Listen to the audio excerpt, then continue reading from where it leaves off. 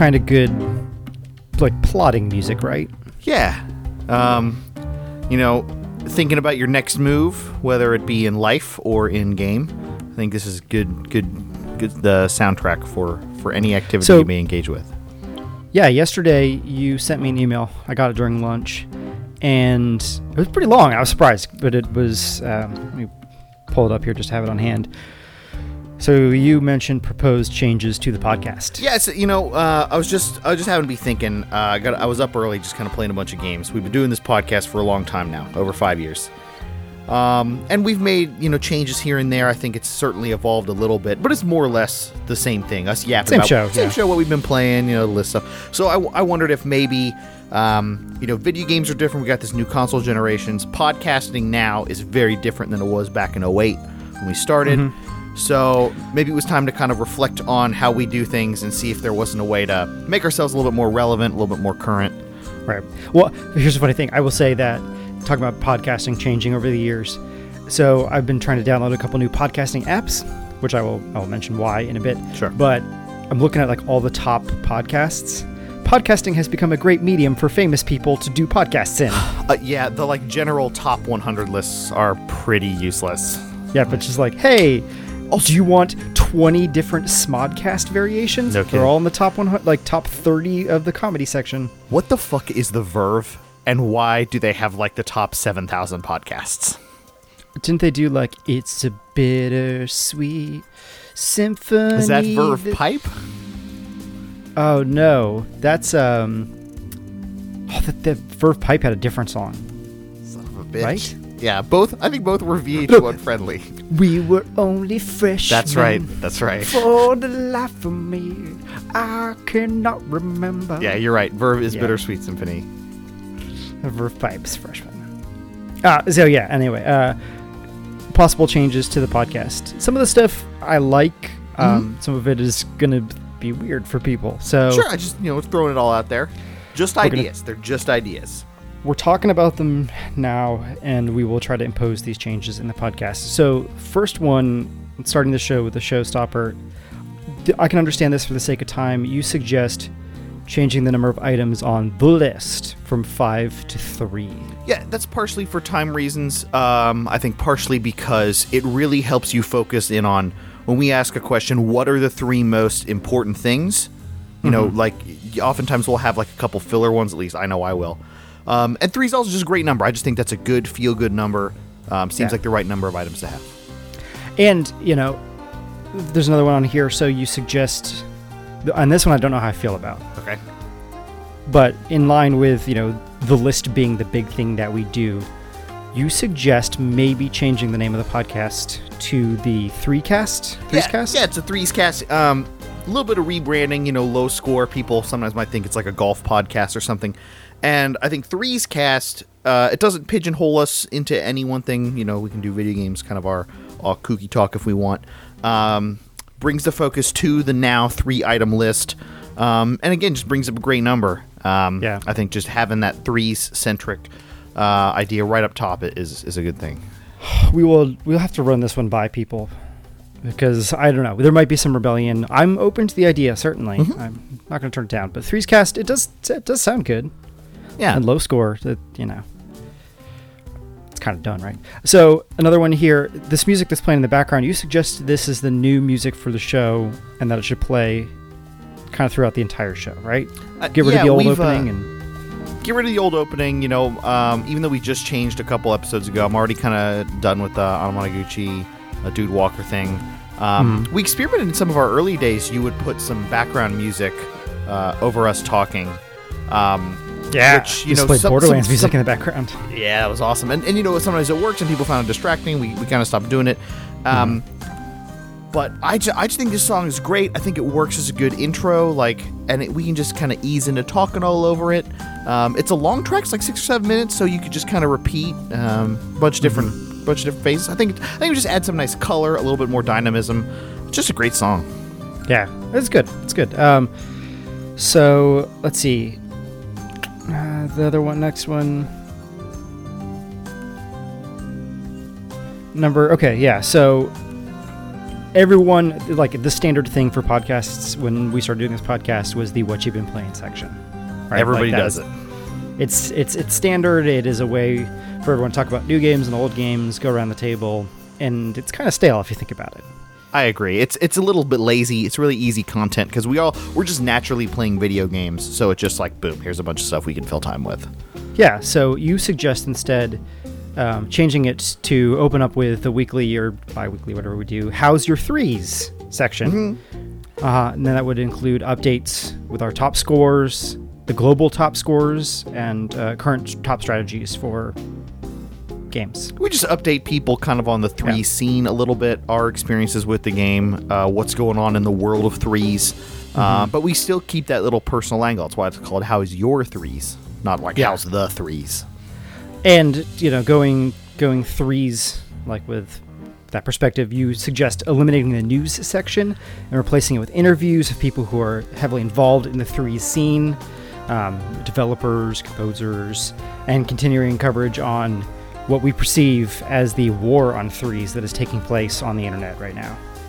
It's tackling a problem that we've talked about before. We do this podcast roughly, bi-weekly, every 3 weeks sometimes.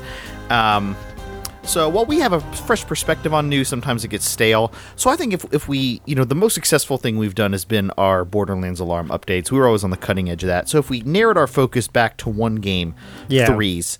And I know we don't like to get political often on the show, but I think we all know that Barack Hussein Obamacare has really been trying to stop threes.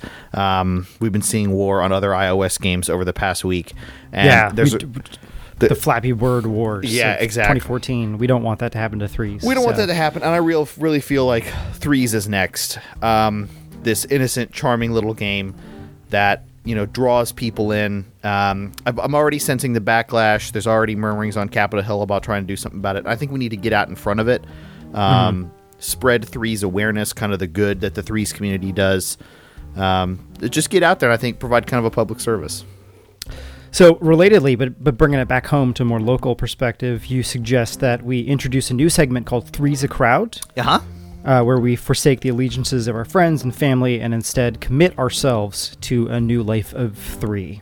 Right. And what's the three triad? So it would be oneself, iOS, and the game threes. So backwards, like threes, obviously. You can't have threes without iOS. Currently, the only platform it's available on. I've heard it's going to come out to 2 other platforms, Android and Windows Phone, to make it 3 platforms, which just seems like a good place to stop. So that's Perfect.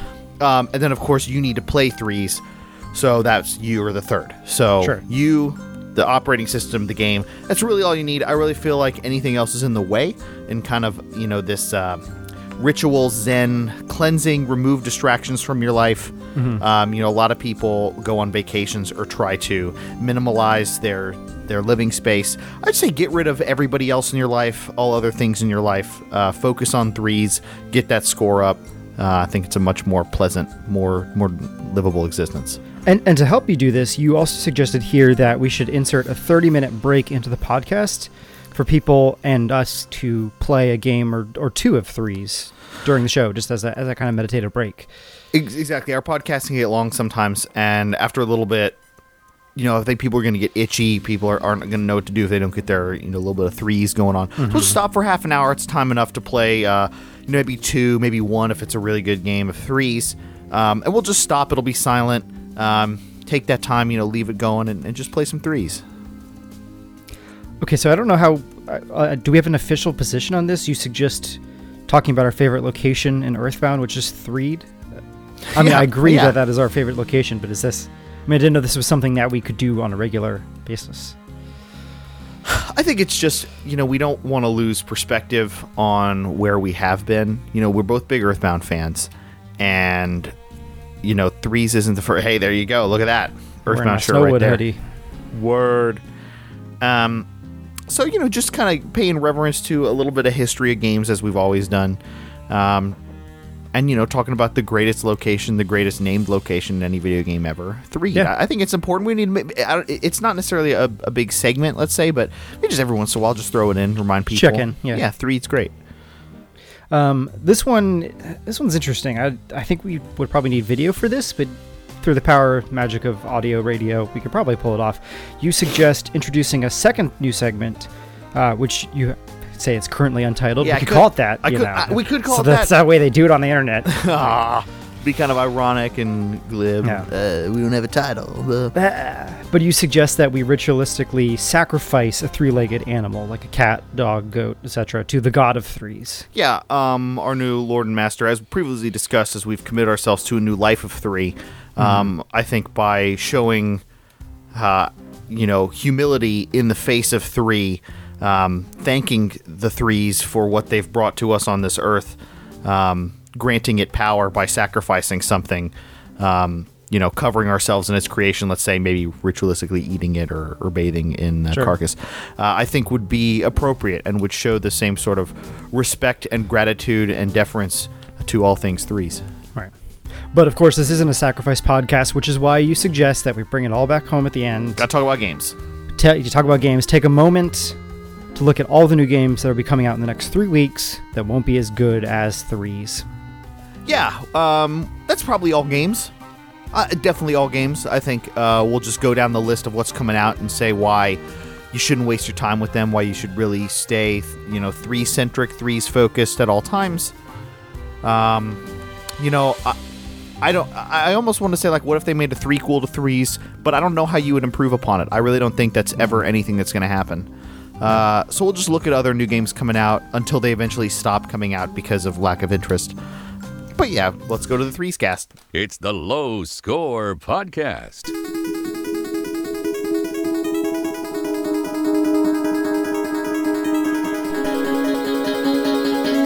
And now, here's Bobby and Jay.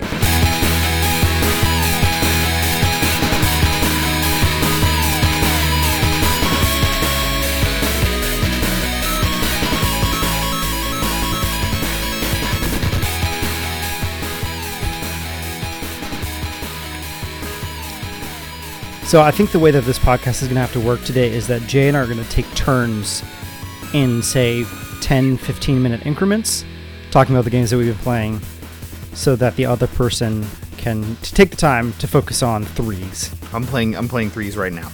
You're playing threes right now. Man. Let's just get a 12, 3, another 3. Yeah. Threes is pretty good. I was going to make a joke saying, like, this isn't a threes cast, but it's going to start as a threes cast. I mean, it's already started with 10 minutes of threes nonsense. New iOS game threes. I wake up in the morning and I go to Game Center on my iPhone just to make sure no one has beaten my high score. Because I can't beat my own high score. I'm so close. But I can't. Did you see it? Let's look here. I know I haven't beaten you, but I got pretty close a couple days ago. Yeah. Unless you have improved your high score. I want to say 1049. Yeah, you're 10,419, and I'm 10,89. So you're about 330. You're 330 points ahead of me.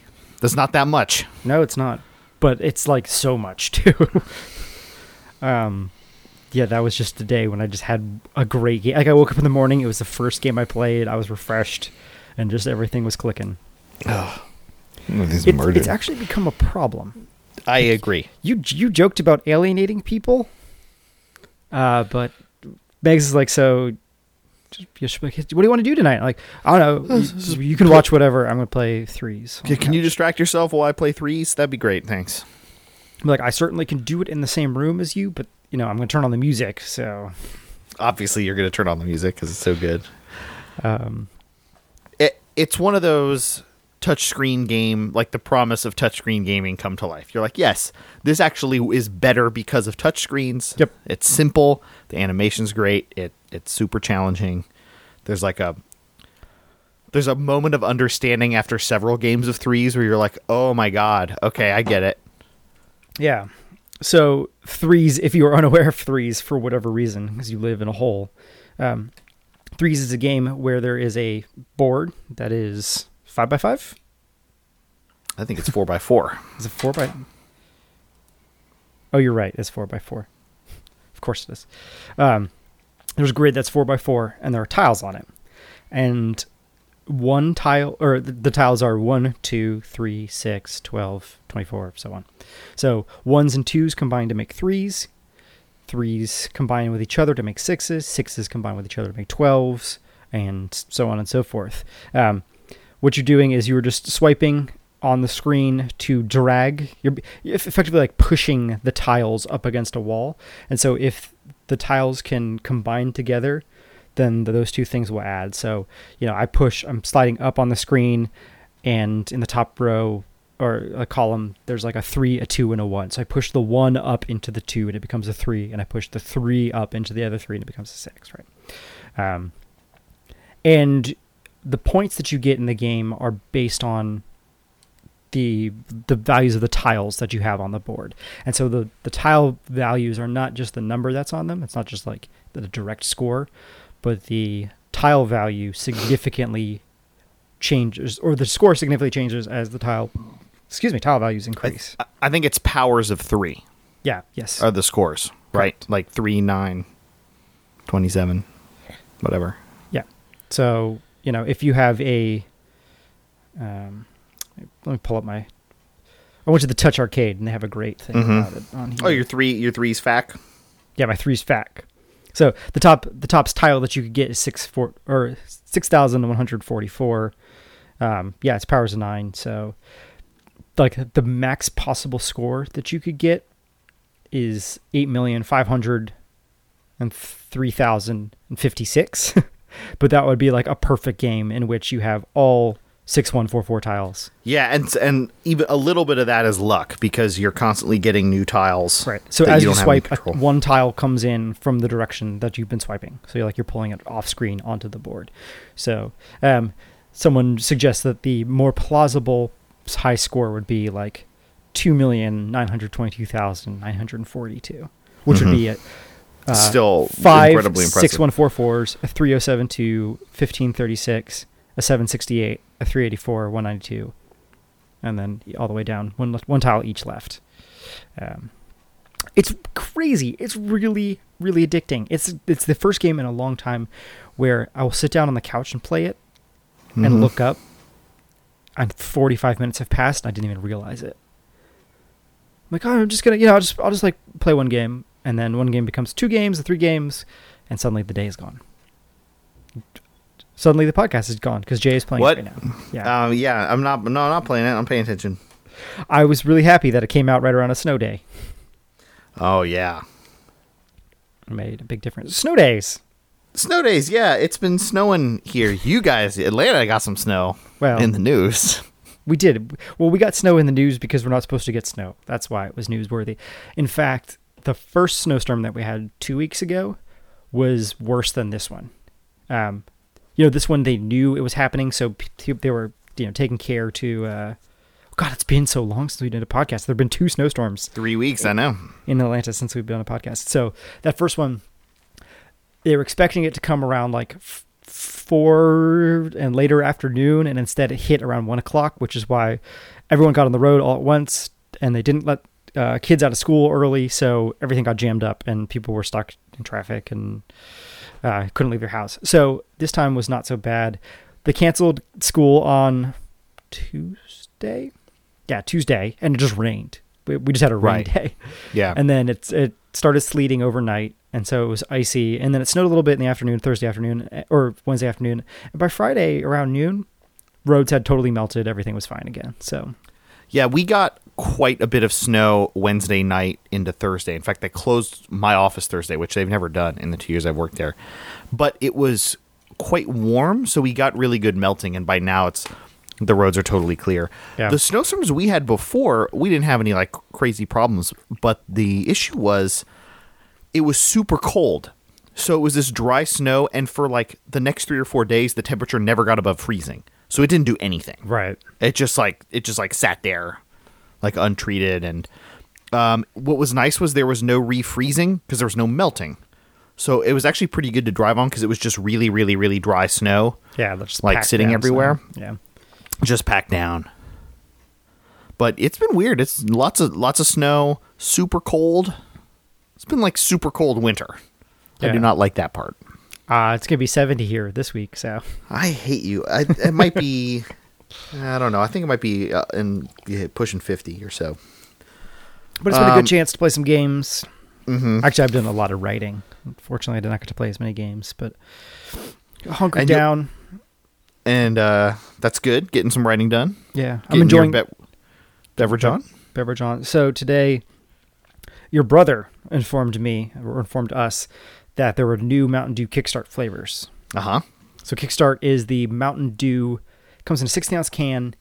It has 5% juice, and it is like half real sweetener and half artificial sweetener, so it's only like 80 calories a can. And it's about...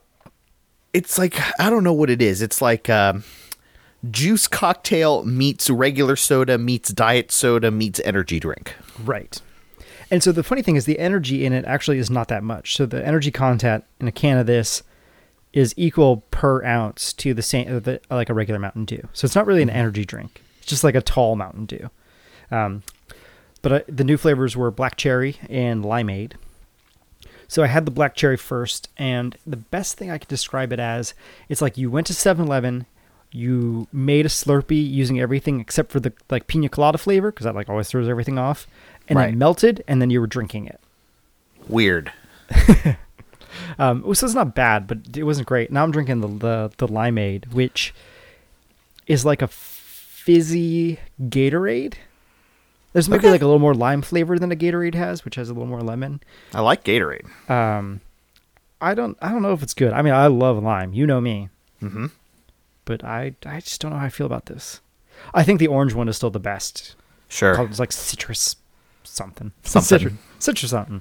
Powerful, citrusy, good tart flavors. But it gives you that precious energy to keep threes in.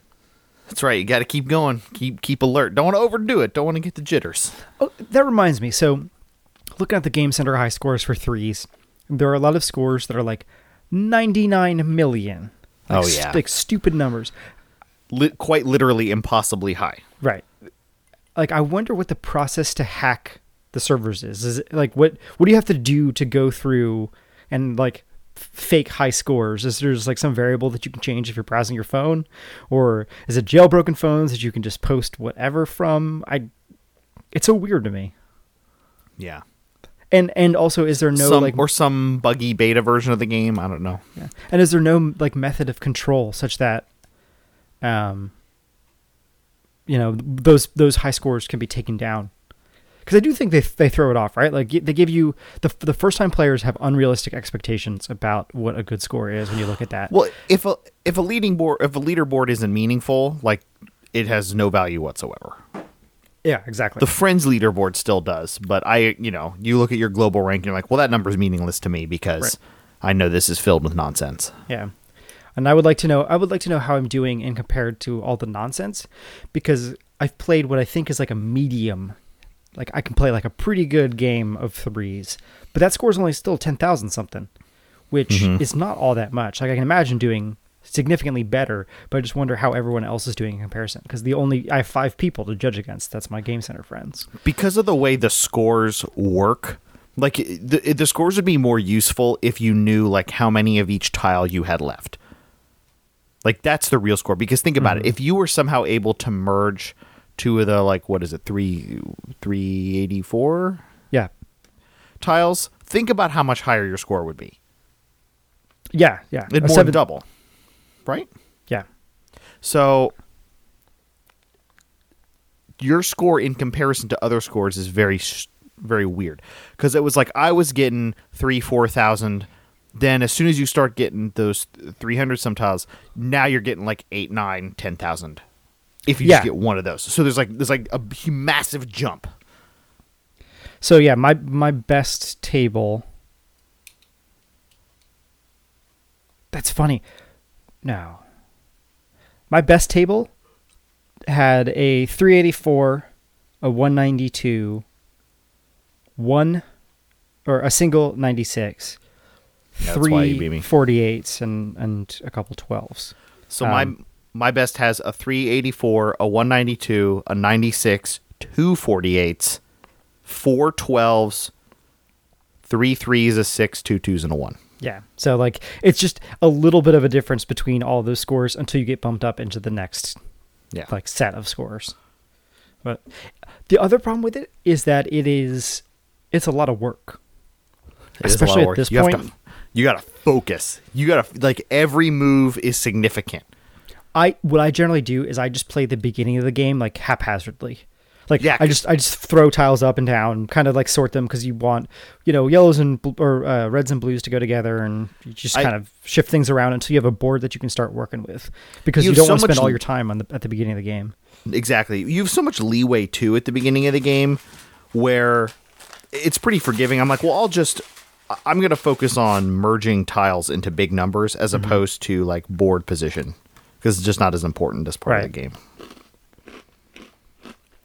Did you know what the conserve battery mode is? No, what's that? I looked it up. Conserve battery mode reduces the frame rate by half. So it runs at 60 frames per second normally. Nice. That's pretty smart. It makes a huge difference. I do think that the game takes too long to start up, though. Yeah, I never play 2 games in a row. That's too tiresome. Oh, wait, really? Unless I do a shitty job. Like if I have a good game, like, A9, 10,000, I can't. I'm like, ugh, I don't want to start over. That's fair. Boring. If I get like 7,000, I'll go again. But like the load time on the game, just, I don't know what it's loading. Like what is taking so long? Because it like shows up with the title and like the 3s, like THRE pops up. Yeah, it does take forever to load like up. The splash screen. Like cold. Load up that sick music. Okay. So let's move on. So it's interesting you're playing this because you've dived into a brave new frontier of not being able to play cell phone games. I know, right? I purchased an Android phone. I'm also eating a Oreo cookie dough cookie. Okay. Both unrelated, correct? Am I wrong? I don't have an Android phone, so I don't know if they come with Oreos or. No, they do not come with Oreos. At least this one doesn't. I don't know. Okay. Some of it, this one has like more of a stock version of Android on it, but I think maybe Samsung comes with Oreos. So I got tired of my iPhone, and my screen was cracked. So you have to get a new phone. There are a couple options. One, repair the screen. That's like $100. 2, I was already up my 2-year contract, so I could get a new phone and renew my contract. Sure. Or 3, do something different. And I decided to buy an off-contract Motorola X, the Moto X, because I wasn't sure where we're going to go next, and if I wanted to switch to T-Mobile or something, and I wanted to have a phone that I could use abroad, perhaps, like if I moved to Canada. So I figured if I'm going to invest in a phone, let's just spend the money. So I bought the Moto X. It's really nice. It's smaller than a lot of like the big honkin' Android phones. So I looked at the Nexus 5, which is the Google like handset, like the Google produced one, and it's just not. It was just too big. It's just too much phone. All of them are gigantic, and I didn't want that. I want something good pocket sized. Yeah, exactly. I feel like if I was a lady and my phone lived in my purse, those might start to make more sense. But I'm like, I have it in my hand all the time. It needs to be a one-hander. It's got to fit in my pocket. This has a nice curved back to it. I got the teak wood back, which is actually wood. Nice. It's kind of cool. That's pretty sick. And the thing I like the most about it is... That's funny you like the curved back. Like, I think the iPhones before the 4 are dog butt ugly. Oh, see, and I hate them. I can't stand the, like, rigid edges of the iPhone 4 and above. I thought it was really uncomfortable to hold, and... Interesting. I didn't like it, yeah. So I like the curved back. What I like about the Android phone so far... Because I had the Nexus, so I was able to experiment and figure out apps. I have apps that I'm happy with for pretty much everything except for 3s. What I like about it is I realize that it's more like a computer than a phone.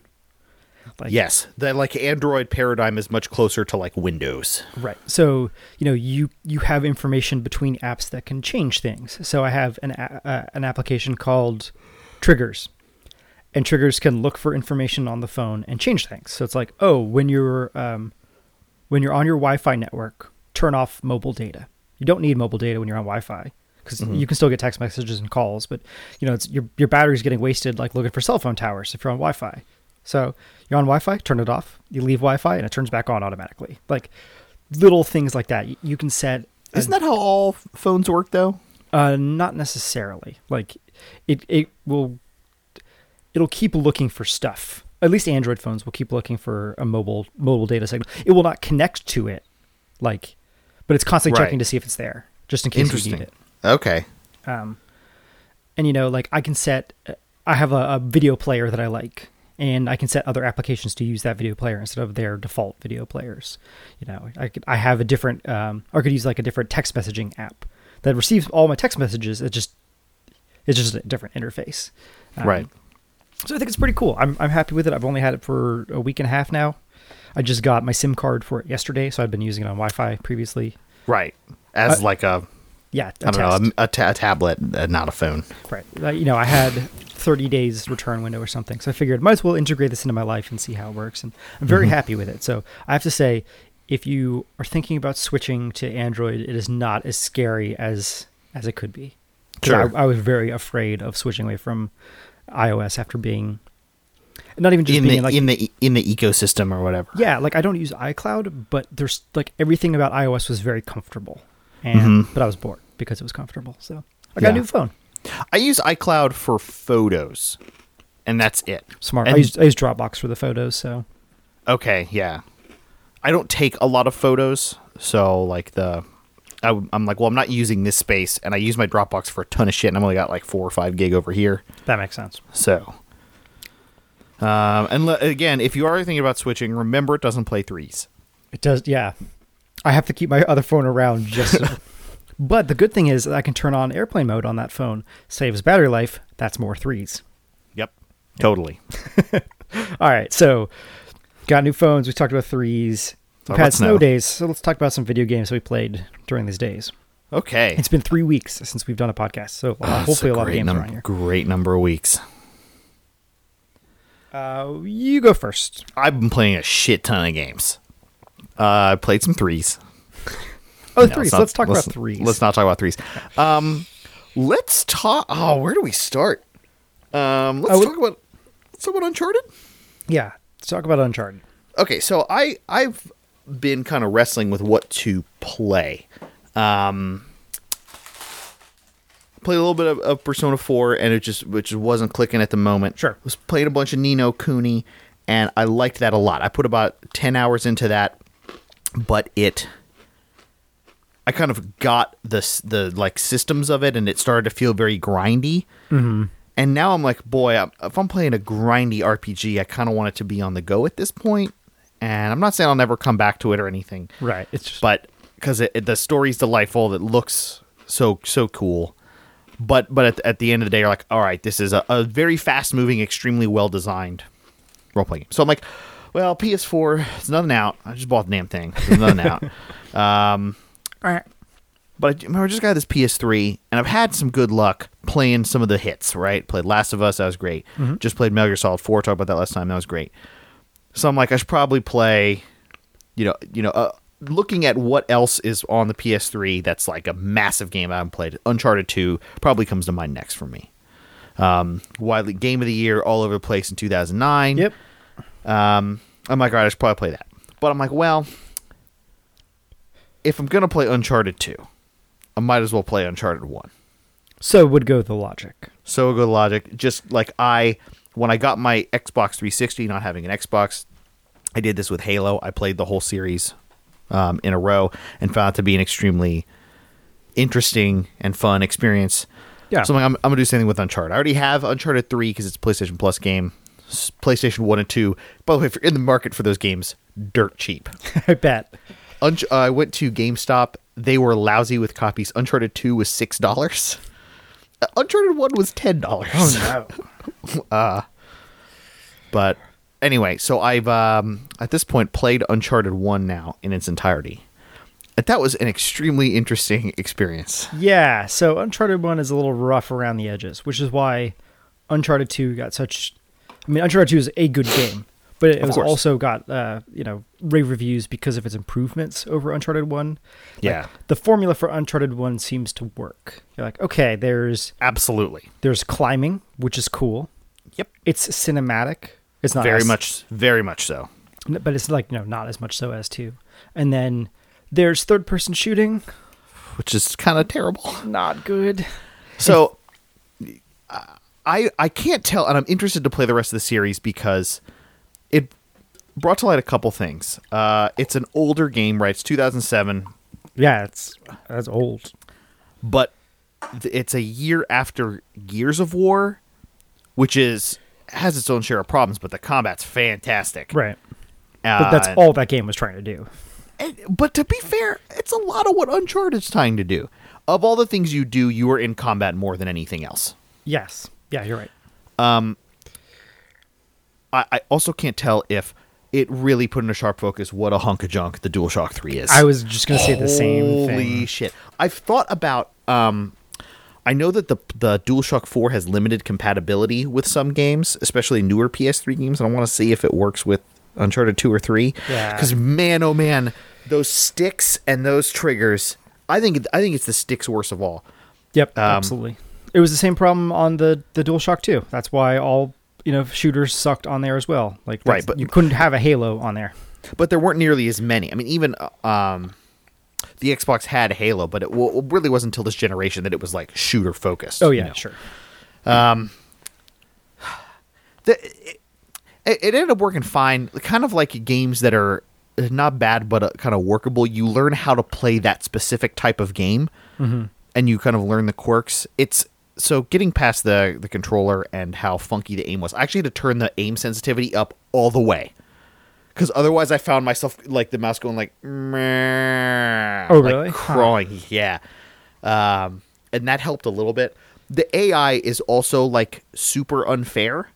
Yes. Like, when you look at characters move, they don't move like regular people. They'll, like, dance, like, shuffle back and forth like this without their legs moving sometimes. Like, too fast. Yeah. There's also they do a really bad job of, so there always need to be like the illusion of spawn points, right? Like you hit some invisible barrier which triggers enemies to come. Sure, so they're coming out of a door somewhere or from behind something. Right. Halo does a really good job of this. I thought I played just Last of Us. That does a great job of that. It was totally transparent. Like I know that's happening somewhere in the computer program, but I don't see it. It's fucking terrible in Uncharted. You'll literally like wipe out an entire room and then like turn a narrow corner and there's like 3 dudes right there. And you're like, did you like did you not that hear doesn't me? Did you not hear me? It got to the point where like I would die and I figured out exactly where the wall was that caused enemies to spawn, so I could throw a grenade, spawn them, and then they would blow up. Oh, jeez. Like it was like, oh, I'll just, that's what I mean. Like I can just game this game. Yeah. Like, which is, you have a right to do that considering how mediocre that combat is. so the game though, I'll shit all over the combat. It kind of ended up being okay for most of it. The game itself is really great. Like you can see these kind of like what high production values looked like at the beginning of the generation, and it looks fantastic. Like the atmosphere is great. It gets a little. I'm excited that 2 and 3 do multiple locales, which Uncharted doesn't. Yeah. So remind me, Uncharted is just the temple. It's just jungle, temple. Okay. And obviously it's very big. Like the game is actually quite long, and you're moving through different locations, but it's all very like The same. Ruins, Aztec-y type ruins type things. I like that it goes supernatural at the very end. Okay, so remind me of the ending of this one because I can't remember which one had the ending that I absolutely despised. They kind of pull like an Indiana Jones type of thing where you're going through like 80% of the game looking for the main thing is you're searching for Sir Francis Drake's like treasure thing. Okay. And it ends up being this like metal coffin type thing. And the coffin has some sort of like gas that turns people into monsters. So is it the blue monsters? No, they're pink. Okay. They're like kind of gangly. They're like humanoid looking monsters. I just don't remember that. So they kind of crawl around like this. Like they monkey? got like monk, kind of like monkey walking, but okay. They walk around on all fours, and I kind of remember that. I'm probably thinking of 2. The story was like some old Spanish colonists from a long time ago, like hundreds of years ago, found this and they opened it up. And because you're thinking like, well, how did all these people die? Oh my God, they didn't die. They were just transformed into these monsters. But that's cool because they don't like reveal that it's supernatural at all till like way late in the game. Okay, yeah. I kind of like that. I'm like, all right, that's I think works. that one upset me less than at the end of Uncharted 2. Okay. But once you play that game, we'll have to discuss that ending. But it's cool, the stuff, you can see the promise of the Uncharted series in Uncharted 1. But I played Uncharted 2 first. yeah. And I didn't really know what I was getting into. And so Uncharted 2 opens up with a scene of like you sneaking around like a palace of some sort. Okay, And- see, I actually played the opening of Uncharted 2. It starts like in the middle of story, like you're hanging from a train that has fallen off of a cliff in the like Himalayas. Yes. And it intercuts between you like climbing up to like making some plan on a tropical island with a dude and like your girlfriend who is also the other guy's girlfriend. I don't know, it doesn't make any sense. Yeah. And then like cuts back and forth between that. So it may be the first like sequence after that, which is whatever it was, the game seemed to me like it was going to be a stealth game where I could like sneak around ledges and pull down enemies, kind of Assassin's Creed style, and that there was going to be less shooting because I didn't know what to expect, so I didn't know that it was going to be a third-person shooter game, and I was disappointed at that point when I realized that was not like a viable way of doing combat at all. Yeah, no, it's a third-person shooter. Yeah. So I eventually had to give in to that, which made playing Uncharted 1 a little bit easier because I knew what to expect. There is a good amount of I don't know what to call it, like traversal sequences, like kind of puzzly stuff, very reminiscent of the Assassin's Creed, Prince of Persia type stuff. And that all works quite well. That's pretty fun. Light puzzle solving. The controls are pretty good. And it makes, again, like shows the production values, or gives value to the high production values, right? Because you're going through all these big, beautiful scenes. There's a couple parts where the game, I think, is too ambitious for itself. And that is specifically on these jet ski sequences. Do you remember these? I don't. So it's very confusing. You are driving a jet ski and this reporter girl who's tagging along with you is on back of you. And so you need to like go through this waterway and there's fire, there's like exploding barrels in the river, and then there's dudes shooting at you. And Nathan keeps yelling at her to shoot people, but nothing happens. So I kept like driving, like, what do I do? Till I realized, like, oh, I have control of the gun. But you can't use the gun and the accelerator at the same time. Great. So these weird, like, what I would imagine to be like a fast sequence where, I would expect the, like... So there's other sequences in this game and a million games where like she's driving a Jeep and you're in the back with a gun like shooting people. Yeah. So I would imagine this to be like the opposite of that, right? Like it's my job to navigate the fire barrels and keep us relatively safe, and she's gonna like clear a path, maybe shoot these guys. Yeah, it's good. Like in GTA 5 you could do that. Exactly. No. Like if I hold down like aim and shoot, it like goes to her perspective and I'm shooting people as her. But it's all on one controller. So it becomes less like a game like that, and honest to God, like any other sequence where I need to navigate my jet ski into cover and then like shoot people and barrels and then drive again. Oh, never done anything like it. And again, once I realized that that's what I had to do, it kind of became okay, like a finishable. I think they polished that stuff out for. They must have, because it's one of those things you're like, oh, this is just bad game design. Like this is not. Who this thought this was unacceptable okay? Right, even then. Yeah. Also, I remembered after I had started to get frustrated at it that the Uncharted series had a reputation for the enemies being bullet sponges. Yes. And I wasn't. Not prepared. Not prepared for how stupid it is. Like 15 shots with an AK-47 and somebody doesn't die. Yeah. I think part of the problem might be that you think you're hitting somebody, but you're not. Like, I think there's a shoot people, then there's some sort of, like, I got hit animation, and I think they're invulnerable. Huh. And this is because the number of shots it would take to kill somebody, when I was very confident I hit somebody, like was very close, was wildly different. And there's not that many character models in the game, so I assume they all just take the same amount. And I could also tell, like, if I get a headshot on somebody, it was pretty reliable. but it was really wildly different, and I could also definitely tell when you're fighting the monsters late in the game, there's parts where they're crawling out of tubes or out of the water, and they're clearly invulnerable during that sequence. Something flips, once that animation's done, that I can then shoot them. Right, you can't just take care of them in the like vent while they're coming up. Yeah. So I wonder if that is part of it, which is super dumb. Yeah. Also, like halfway through the game when they start throwing guys in body armor at you, I'm like, come the fuck on. Yeah, really? Like, this was already like too difficult. Now you've basically just doubled it. So I wrote a book chapter recently for a thing that's coming out, and I'm talking about difficulty in video games. Mm-hmm. And I throw out this concept of meaningful difficulty, which is difficulty that makes you reconsider the way that you are playing the game as the difficulty changes. And I use Uncharted as the terrible example of all we did was like pump up these numbers such that it takes more bullets to hit a thing, as opposed to, the Halo way, which is not only do, elites have like a new shield on them, but they behave in a different way and they move with different enemies and they're smarter and they seem smarter, right? Yeah. Or I even think that the Call of Duty way is better, where people go down very fast, but there's just way more enemies. Yeah.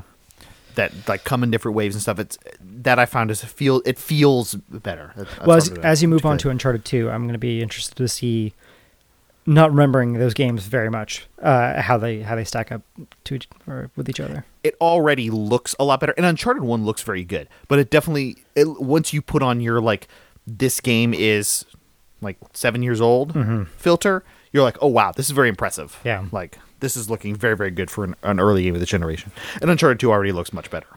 Well, I've also been playing a game where I'm going around the jungle climbing ruins. Hey, so since the last podcast, I've started Assassin's Creed Black Flag. Yeah, you've been playing a lot of it. I played a lot of it. Not so much in the last week because I had a chapter due for my dissertation, but played a bunch of it, and it's great.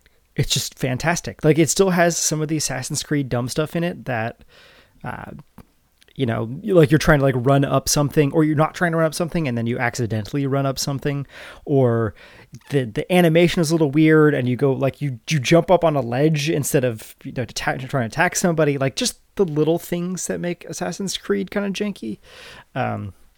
But in general, like the whole presentation of the game is totally awesome. Maybe I had started playing it last time. I think just a tiny bit, because I feel like I remember talking about it. Yeah. But anyway, Assassin's Creed Black Flag has totally captured my attention. I think I'm like 40% done with the game. So I don't know how to really what that means. It's pretty meaningless because that factors in all of the collectibles, all the side stuff. You do get a pretty substantial bump from missions. Okay. So it's not like a mission is worth the same as, I found all the treasure chests on this island. Right. So the last big mission that I remember happening was the raid on North Carolina. I won't spoil it. Yep. The raid on North Carolina. And then I went back out into the Abstergo thing and hacked a computer and went back in, and I'm sailing around again. My fleet is looking pretty good. And so as I was playing the game, you have access to your fleet, which is any number, a certain number of ships that you can buy, or you capture them and then you have like spots where you can dock them. And throughout the game, you earn these gems, which allows you to have more ships, and ships can run on missions outside of what you're doing. So you just send them on missions, and there's a whole separate sub-screen for it in your cabin.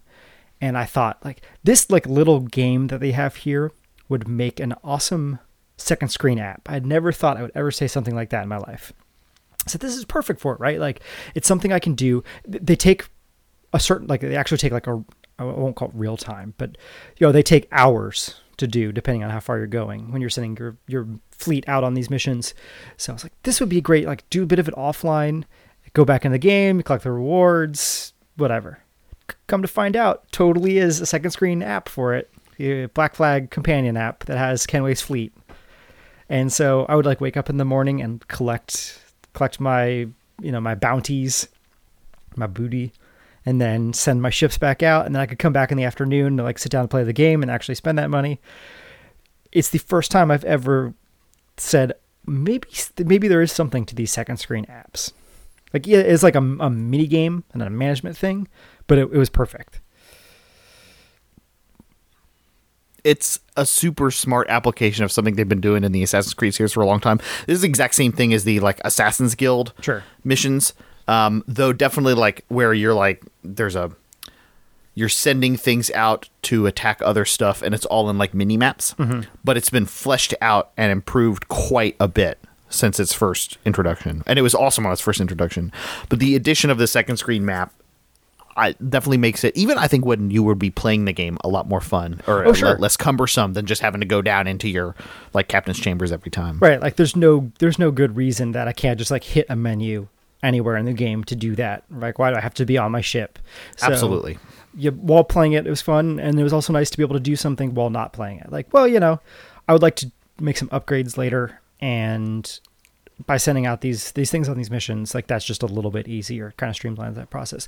The game does gate you. Like you can't just run up a ton of money, because while money is valuable, the materials you use to build ships, like cloth, wood, and particularly metal, gets in the way. So your other ships aren't really like pulling back those resources. They're just getting you dollars. And then you also have to hit a certain story point in which you can upgrade your ship to the elite level, like the final level. So I stopped playing the second screen thing because I had a ton of money, but I had not gotten the elite plans for anything. So I'd fully upgraded up to the gated point.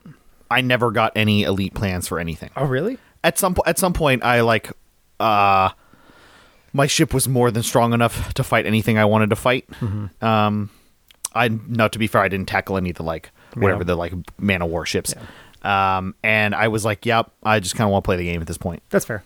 I really enjoy the naval combat, so I do a lot of that. Yeah, the naval combat is fun. Well, you still have to do a shit ton of it to get that damn metal. Oh, yeah. Always low on metal. God damn it. Always low on metal. I got wood coming out my ass. I know, right? Ugh. I'll just like sail around. I'm like, all right, find a ship with metal, find a ship with metal. The best is, so there's a pattern that you can establish when you're doing naval combat, which is when you destroy a ship that you've been fighting with, you have the option to either sink it and collect part of the resources, right, or you can board it.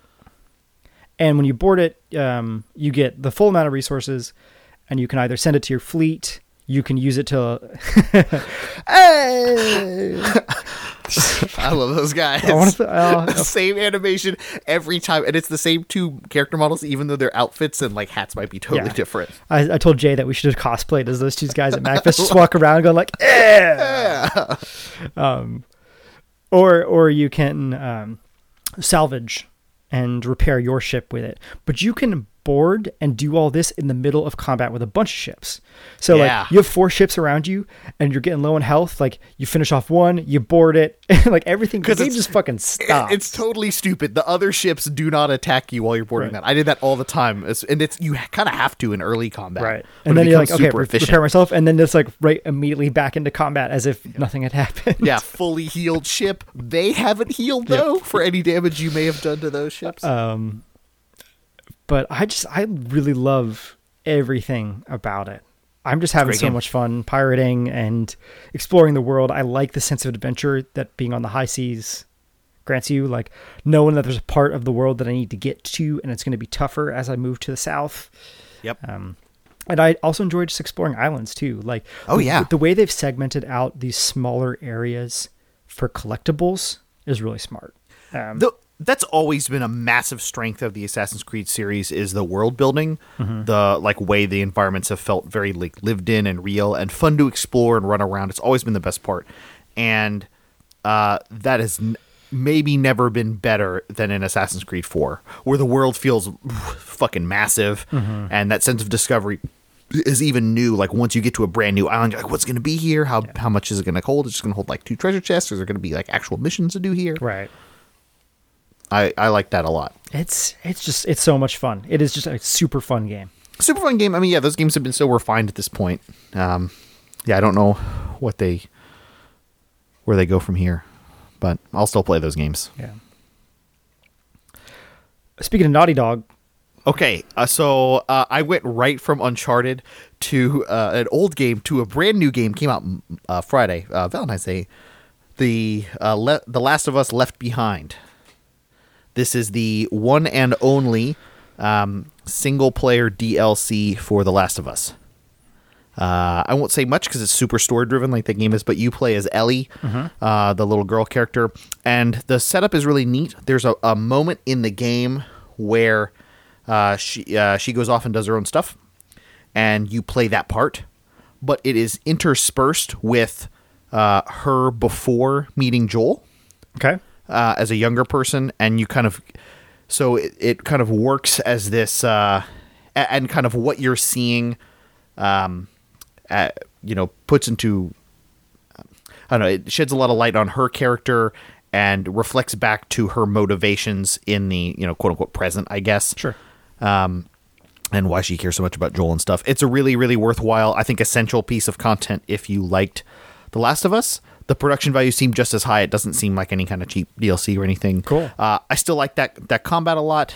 I played through the entire thing without firing a gun ever.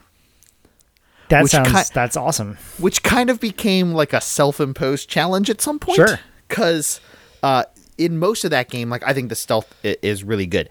So I just was like, well, I'm just not gonna fight. There's parts where you have to fight, but I found it became much more exciting to like systematically sneak up and kill people. Mm-hmm. The animation's also great because the way she like does her stealth kill, she's like a short little girl, right? So she jumps up on people, puts her arm around them, and then stabs them 3 times in the like neck and back.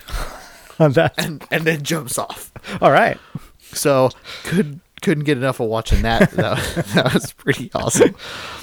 But it's very well written. A neat, I think I said when I played the first game, like we seem to be kind of knee deep in these post-apocalyptic type stories. And this kind of prequel half is very much like there's just like her being a kid. And like there kind of this moment where she's like going from kid to adult, making mud pies and scraping her knees. Yeah, but like, how would life really work in a post-apocalyptic setting? And again, this game's already set like far after the apocalypse has happened. Making mud pies and scraping your knees. All right. Anyway, I thought it was very, very good. Cool. Probably took me 3 hours or so. A good piece of content. So, okay, we have a bunch of stuff here. I will let you, first off. I can bang through a couple of these pretty fast. Yeah, tell me about, because I thought this was Fable, not Fables. Oh, yeah, no. This is the second chapter of the Fable Wolf Among Us, the Telltale adventure game based on the Fables comic. It's still great. I don't know how much to say about it. It's a fun, detective story.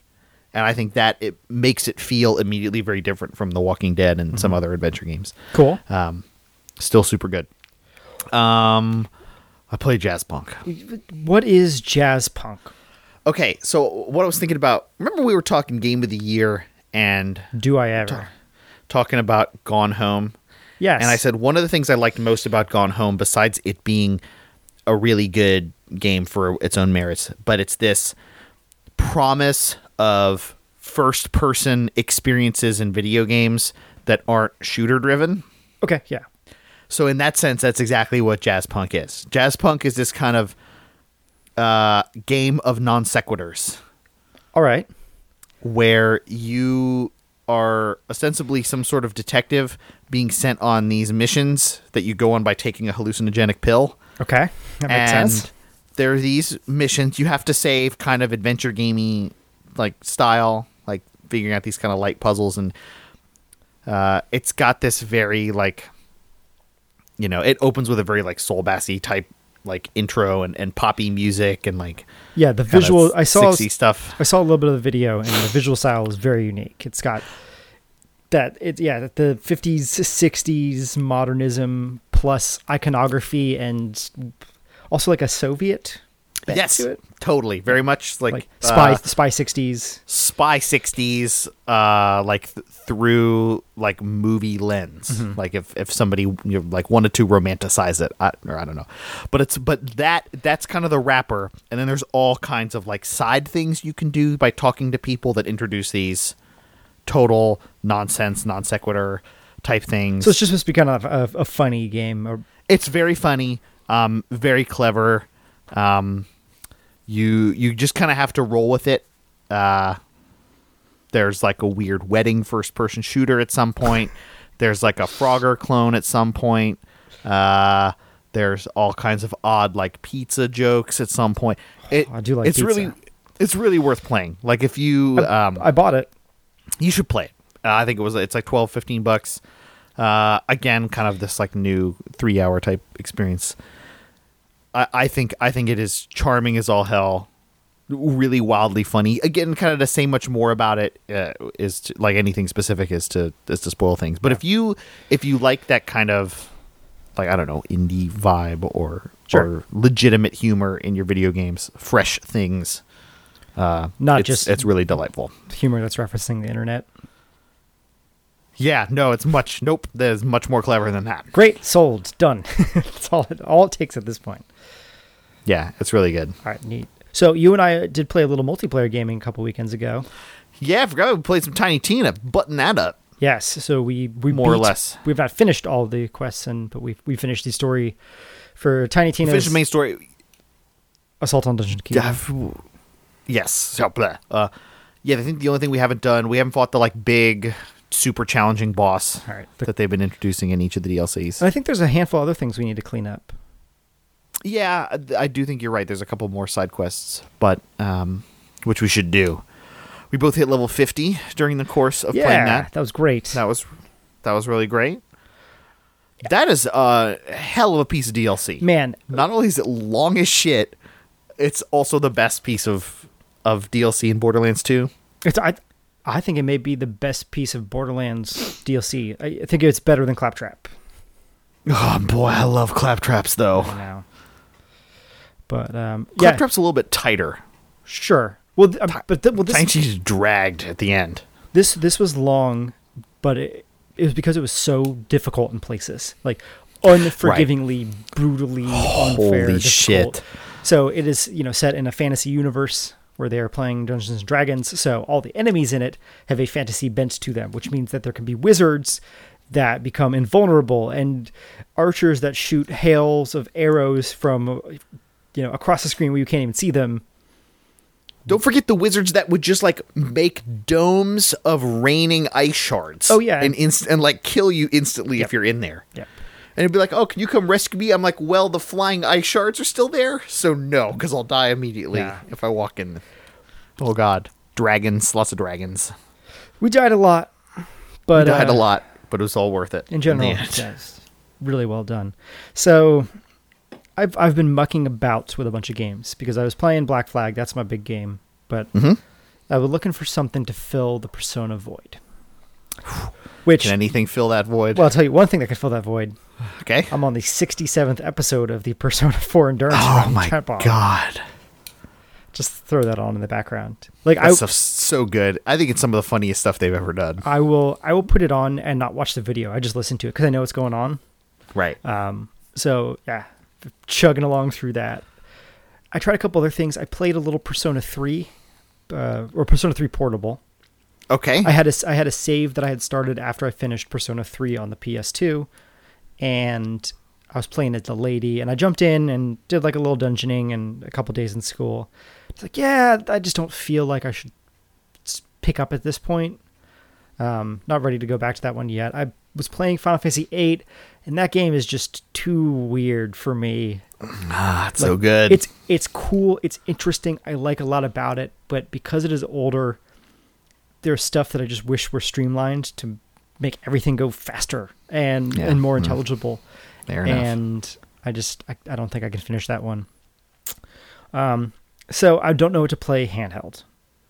So I played a little bit of this game called Surge Deluxe, which is a PSN game for the Vita, which is a puzzle game, which seemed kind of cool until Threes came out and totally ruined any promise that Surge Deluxe had of being a like color tile matching game.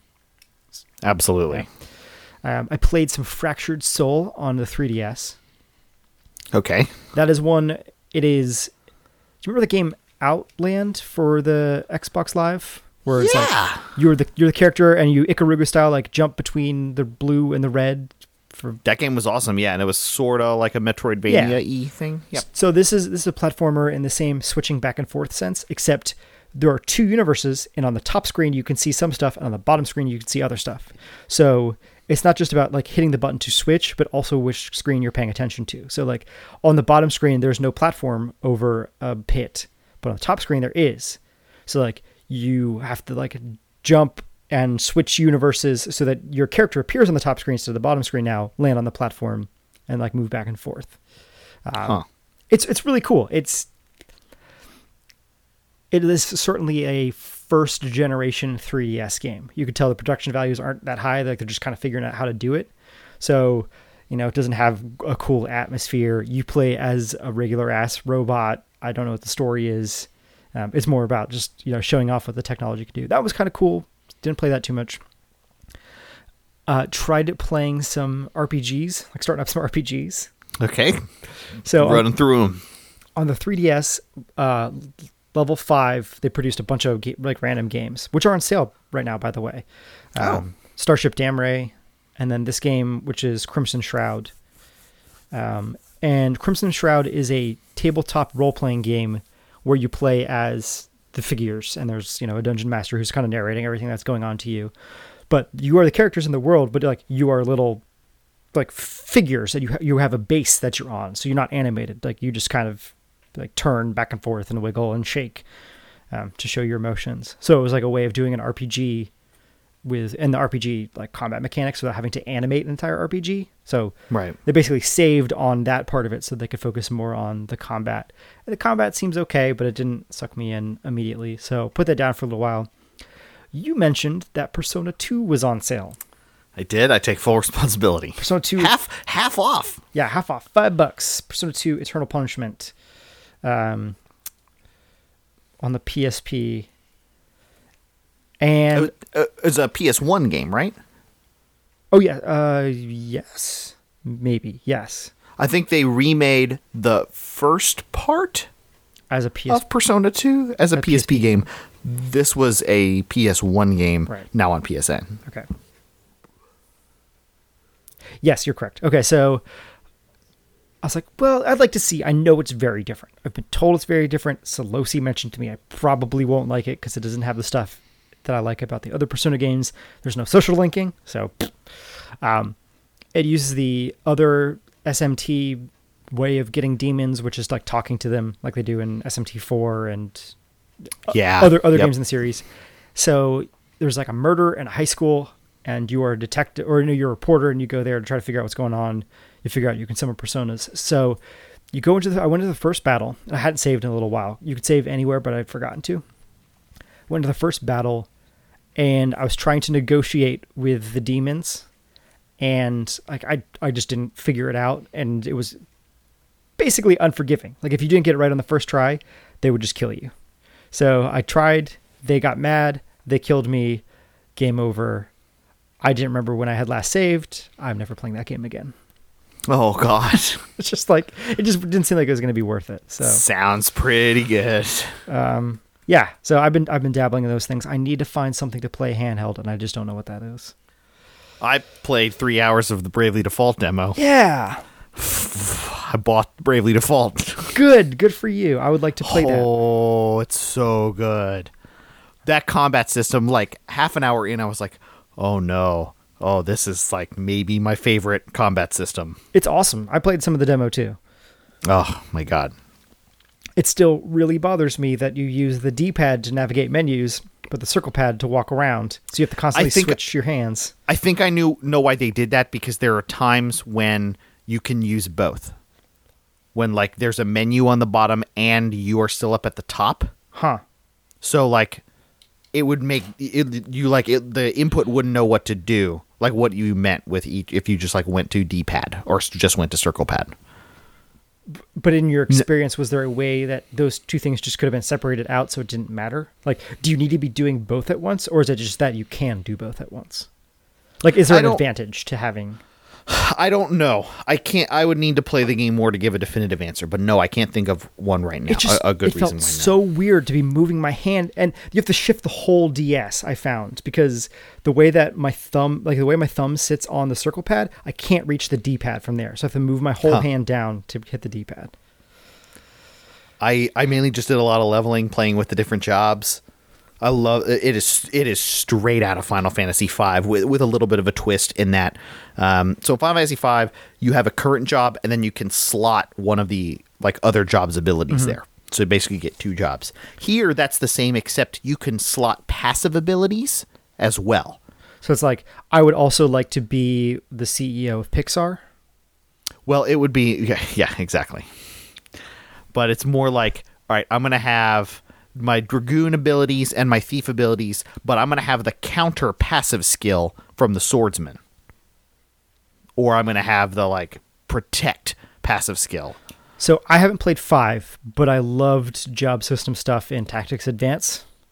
Yeah. The sounds... Right, so that also, like, comes exactly from that. That's what I assumed. This sounds awesome. I mean, it's that one little... The job system... Yeah. Sorry, like, yeah, like one little addition. No, it's okay. But the reason I bring up 5 is the job system's been in a bunch of games like 3 and 5, 10-2, obviously all the tactics games. But 5 is the most closely analogous for how they're using it in turn-based games. Mm-hmm. It's great. Everybody should buy it. I bought it. It does look really cool. Mm-hmm. The graphics are fantastic, or let's say the art style. It's that same type of thing they were going with, where they're like the Final Fantasy 3 DS remake. Kind of, I don't even know what they look like. It's a very distinctive, cartoony type style. Yeah, it's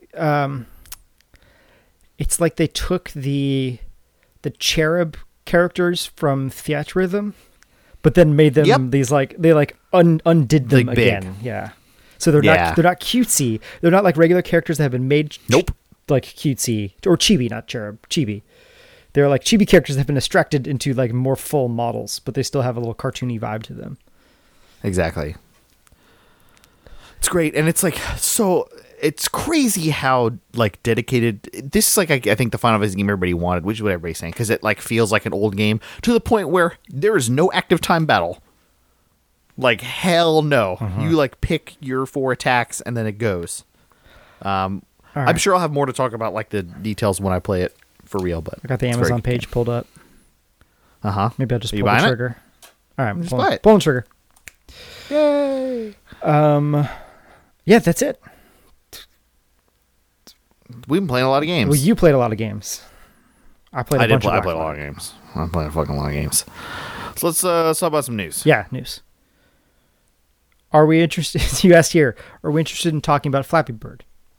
I think this. You said we should talk about not talking about it. I think the story that I linked here is probably the good reason not to talk about Flappy Bird. So, not only has it been talked to death, but there's a news story here from GameSpot that Fallout Boy is set to release their own Flappy Bird game called Fallout Bird.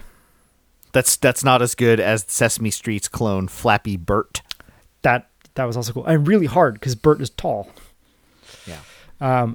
There's the Super Hexagon Flappy version. Uh-huh. That was all right. Yeah. That was all right. Whatever. Yeah. So last time we met, it was on hot off the heels of Nintendo releasing some disappointing financials. Mm-hmm. And they came out a couple weeks later following that up saying, all right, here's what we're going to do to get back on our feet.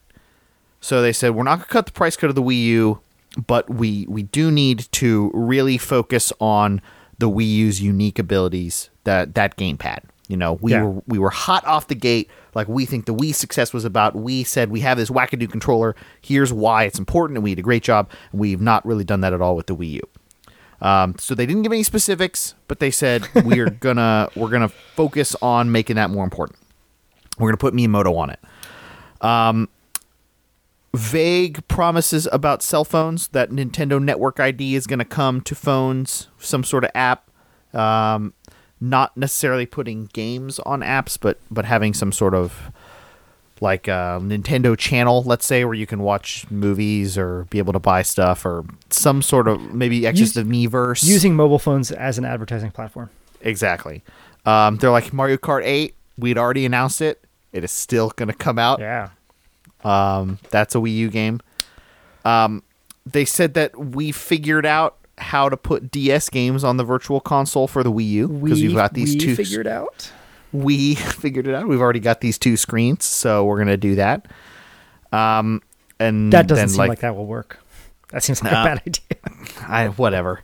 Then they said kind of the most radical one was that we're going to like, if we're currently playing in two spaces, the console and the handheld, we're going to play in a third one, and that is this like health focused type of device. They didn't really get much more specific, but saying like playing off of this kind of ecosystem of physical and mental health games that they've had success with, right? Like Wii Fit and Brain Age. Mm-hmm. We're going to make some sort of device. It won't be like a wearable type of thing. So a, clip or wristband or glass or strap or whatever. That's, all the rage. Strap on. But we're going to push into this kind of market. That to me is less crazy than putting 3D or putting DS games on. It actually seems like it makes a lot of sense. Yeah, like it sounds at first blush, it sounds like it would be totally out of left field. But when we think about the success that they've had with the games that you mentioned, and no one else is doing that either. No one is making those kinds of games. It also just seems smart from a company. Like, what if Disney only made one cartoon movie a year?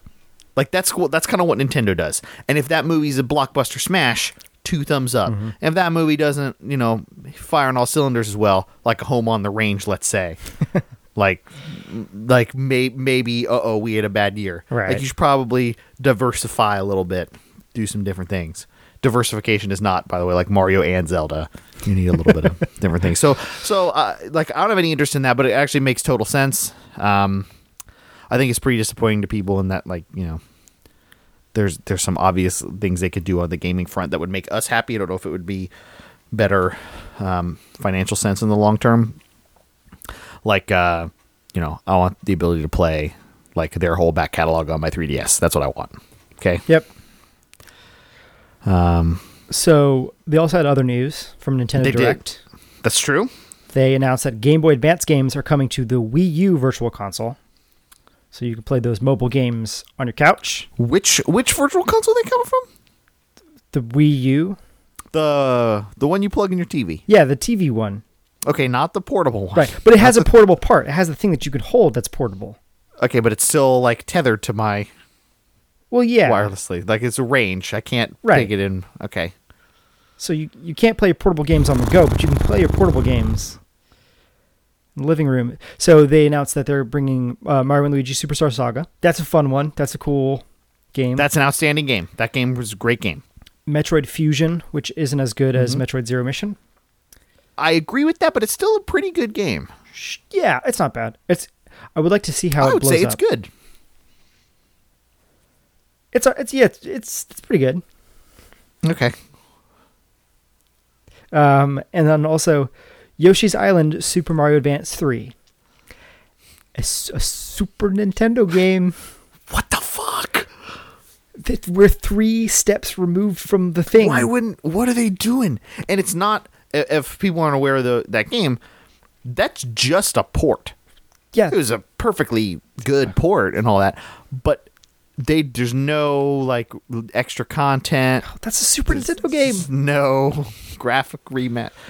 Come on. In the world of people apparently still care about Super Smash Brothers, they announced Little Mac. That's a good character to add. Sure, I have zero interest in Smash Brothers. None. I might buy it on 3DS. You couldn't pay me enough. Oh, really? Oh, yeah. I'm not. I would probably play it on the 3DS. If I could play with you on a 3DS locally for maybe 2 months, that would be an okay value. If you want to rent a room here for 2 months, we could probably make that happen. Following up to their successful NES remix, they're releasing NES Remix 2, which seems like a bad idea. It did. I like Chris Kohler said NES Remix 2 now featuring games you actually care about. Yeah. And then most important for me, there are 2 things. Number 1, finally getting our Mario Golf World Tour May 2nd. Hey, I'm really excited about that. That's a 3DS game, right? Yes, 3DS game. They're also bringing Inazuma 11, which is the high school soccer RPG from Level 5 that I tried playing once on a ROM. Oh God, right. It's a really cool game, but the soccer part of it was no good. So I don't know how this is going to be. It's like you have to win soccer matches, but playing soccer was not fun. So that's out. So yeah, they got, I don't know. There's at least one 3DS game coming up that I'm excited about. Hey, there it is. There it is. Other news. Oh shit! I need to drive the alarm. Yeah. Woo!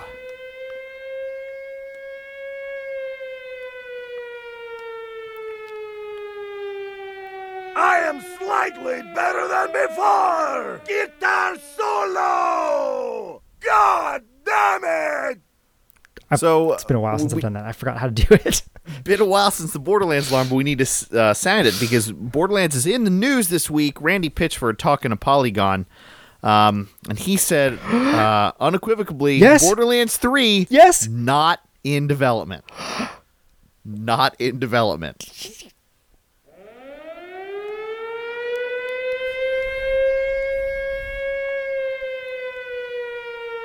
Come on!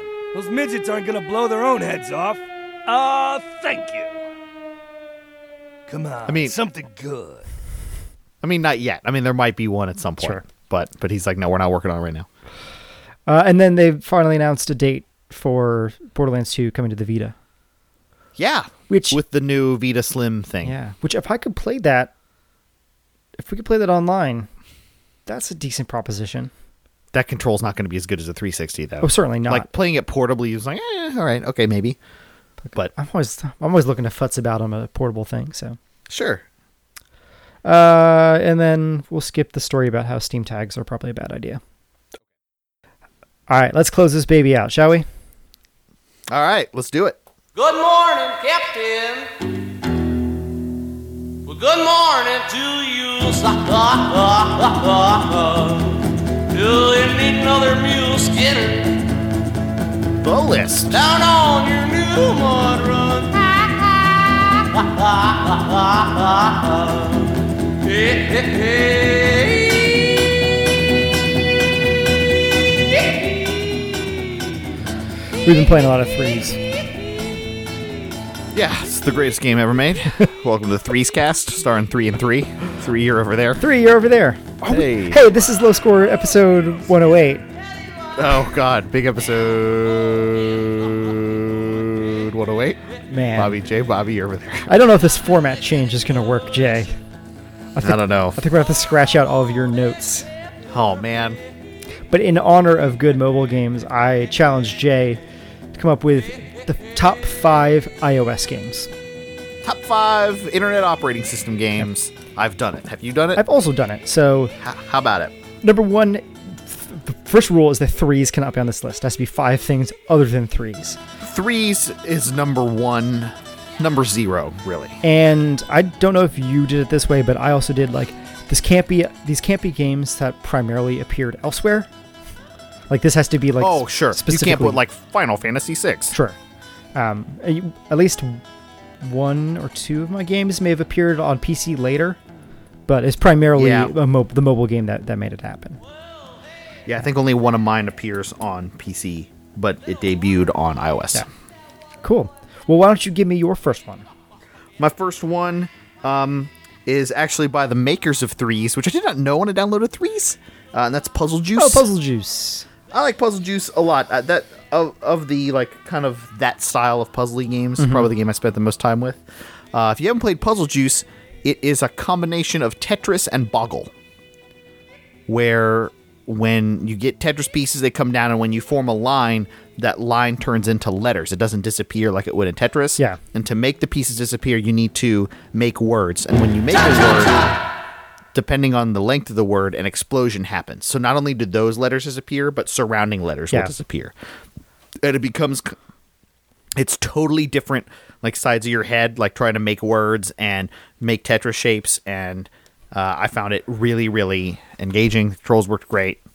Chaotic. Which super is fun. That's the exact reason that I could not play it and did not like that game, because my brain just didn't function that way. I couldn't do all of those it's things hard. at once. I wasn't super good at it, but same kind of like Henry Hatsworth type of thing, where you've constantly got to switch back and forth. Yeah.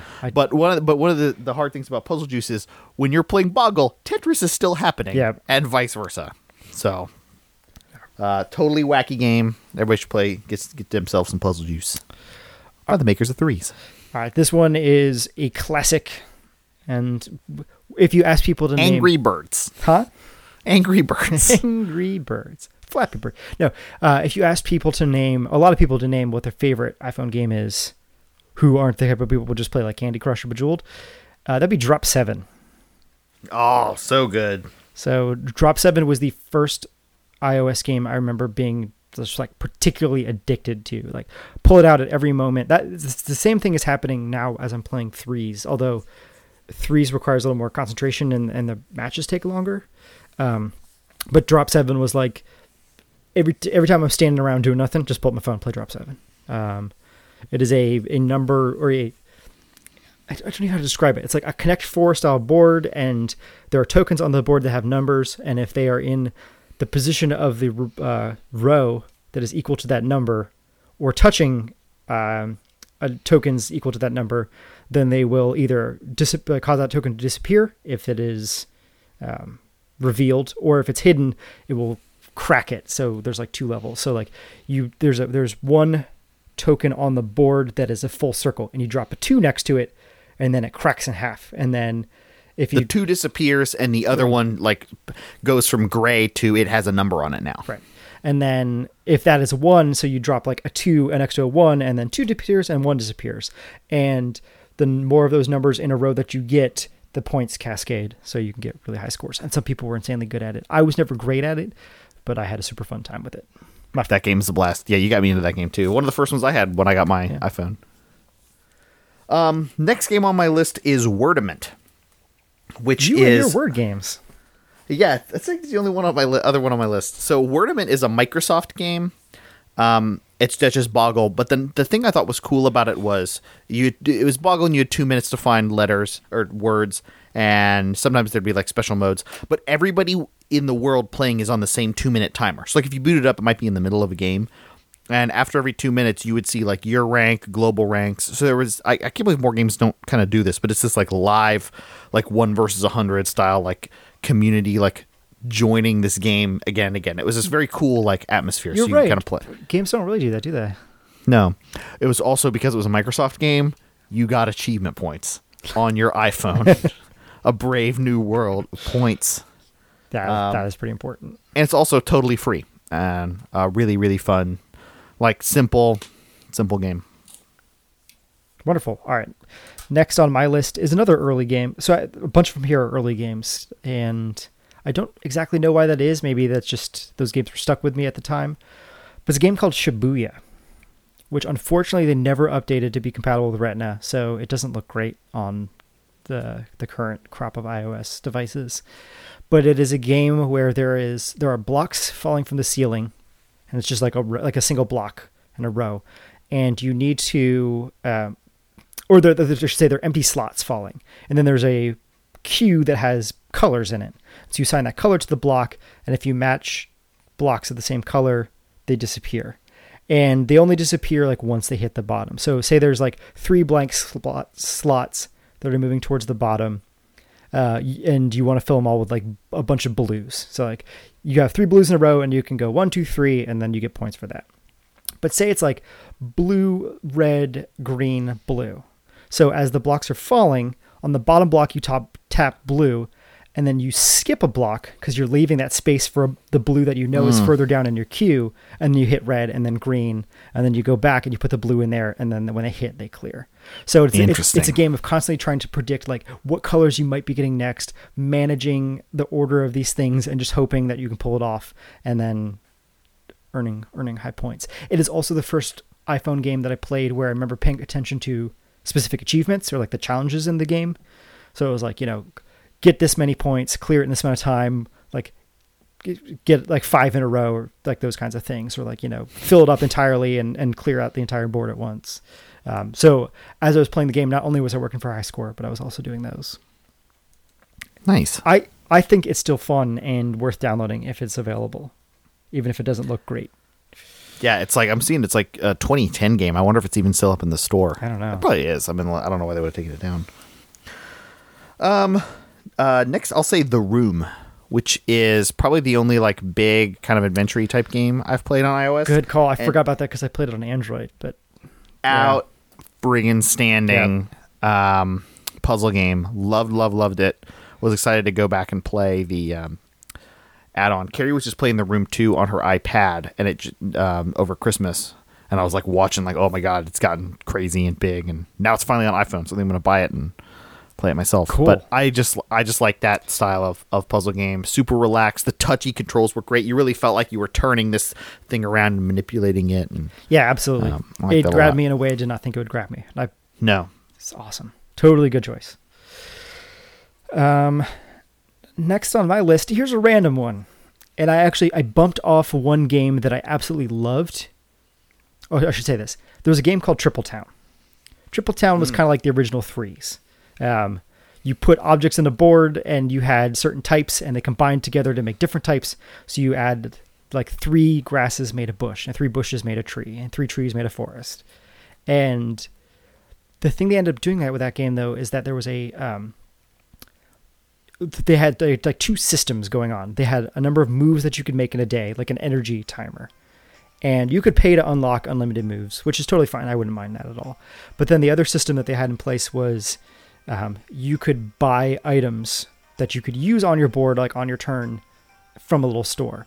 And so say like, oh, I need a tree desperately right now. If I don't get a tree right now, can't play it. So, or I'll lose. So you could buy a tree using coins that you've earned during the course of play, and you earn them as you finish games. It totals up your value, and it's like, hey, here's a bunch of coins that you get. But the problem is you end up needing to like play through a bunch of just dopey games and just earning coins. And then you could go and play like a real game where you could try to get a high score because you didn't want to waste any coins in each individual game. If you knew you weren't going to get a high score, like it'd just be like, I'll waste your time and I'll waste your money. And you could also buy those things with real money, like the coins with real money. So that got knocked off of the list. And instead it's been replaced by Need for Speed Hot Pursuit. Oh, wait a minute. Yep.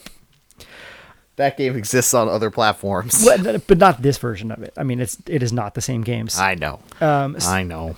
Need for Speed Hot Pursuit is the only racing game of any sort on mobile that I've played that I found to be any fun, like controls like it should control. It actually uses like the tilt control to drive, but it felt right. The levels are big and open, so it's kind of forgiving.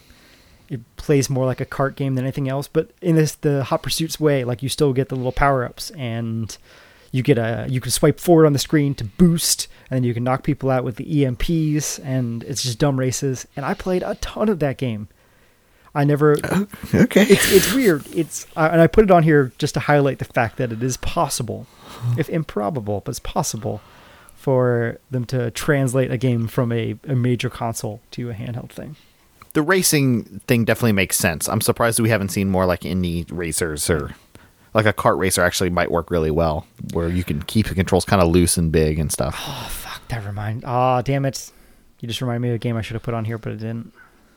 But we'll soldier on. So yeah, Need for Speed Hot Pursuit. It's still all right. If that's updated for Retina display, sure. You might go check it out. Yeah, it's like $2. I could not put Super Hexagon on this list. I forgot. Super Hexagon. I just forgot. Super hard, simple puzzler that rewards repeat playing. It's one of those games that's really, really hard and it seems impossible, but played enough, you kind of have this like Zen breakthrough and you like become one with the game, and all of a sudden you're just like time slows down and you're just moving that little triangle, no problems. Like, oh yeah, man, I'm gonna get 40-50 seconds, no problem. It's like never in my life have I focused as much for 40 seconds in a row as playing Super so Hexagon. true, man. And when you get to that like last 15-20 seconds, it almost feels like magic. You're like, how is this not? Am I not dying? Yeah. You basically like, oh my god. Don't think about it. Just don't think about it. Just keep going. Don't think about it. Just keep going. I'm sure glad you put that on there because I feel like a total dope for entirely forgetting about Super Hexagon. I have very few games left on my phone. I have like 6 or 7. Yeah. I'd cleared them all out. I had to go look at my download Yeah, history exactly. for a lot of these. And I missed that one. Super Hexagon. Super Hexagon. So the next game on my list is a game, which is funny because Rich Gallup tweeted about this game this morning, but it is also one of my favorites of all time. And that's Sword and Poker. Sword and Poker? Sword and Poker.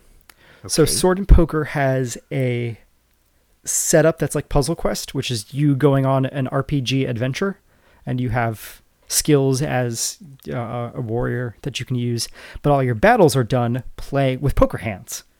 So there's a grid, and you're placing cards on the grid to form poker hands. So it's like, two pair, full house, or whatever.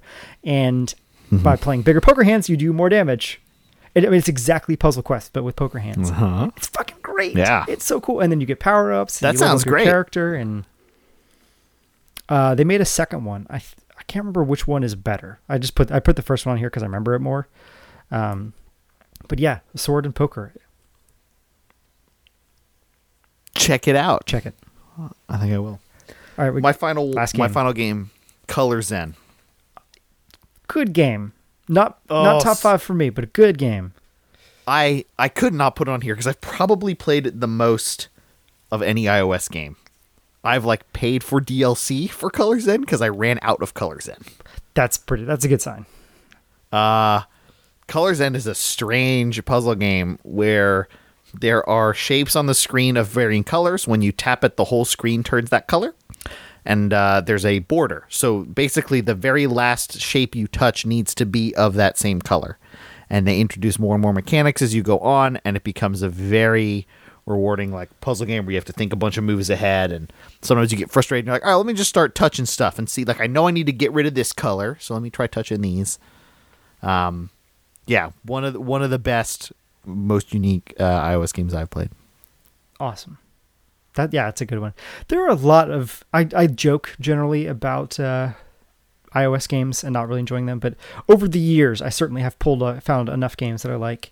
And an old one that still sticks in my mind as maybe the one I spent the most time with. It is the only iOS game I have beaten, for what it's worth, and it's a game called Train Yard. Train Yard is a puzzle game. There is a grid of a certain size. I can't remember what it is. And there is a start position and an end position. And the start position train has a color that needs to get to I don't know what it's called, the station at the end. And you draw tracks on the board to get your train to the end.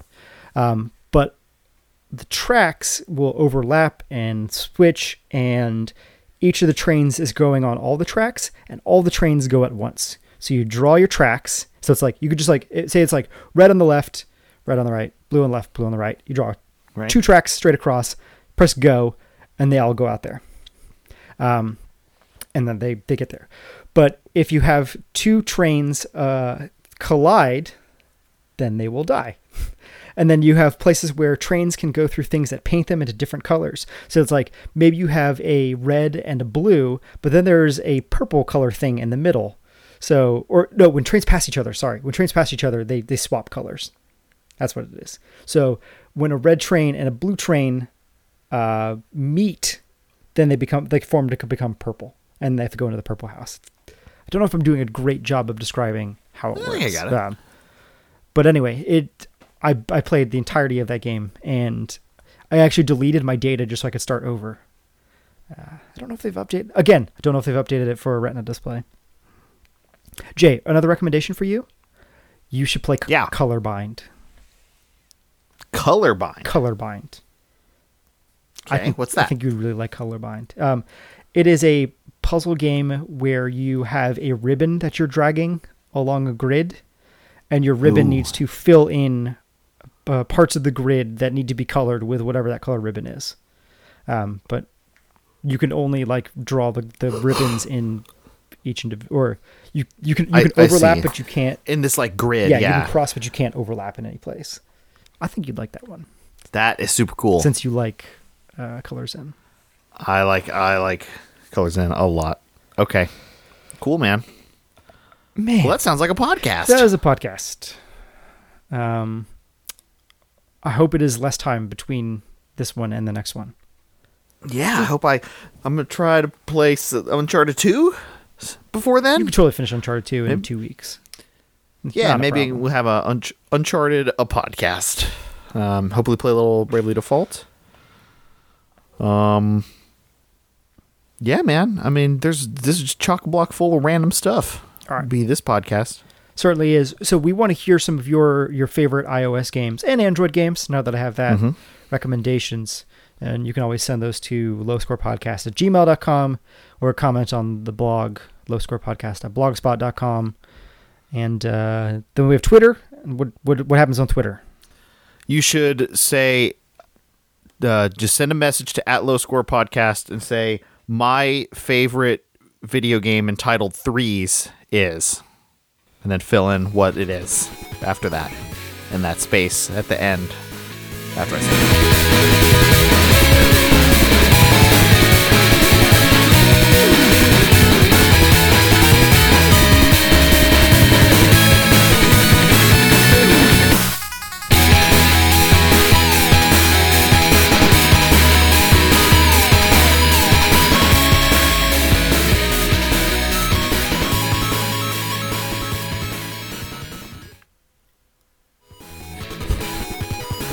It's back. I didn't mean to do that.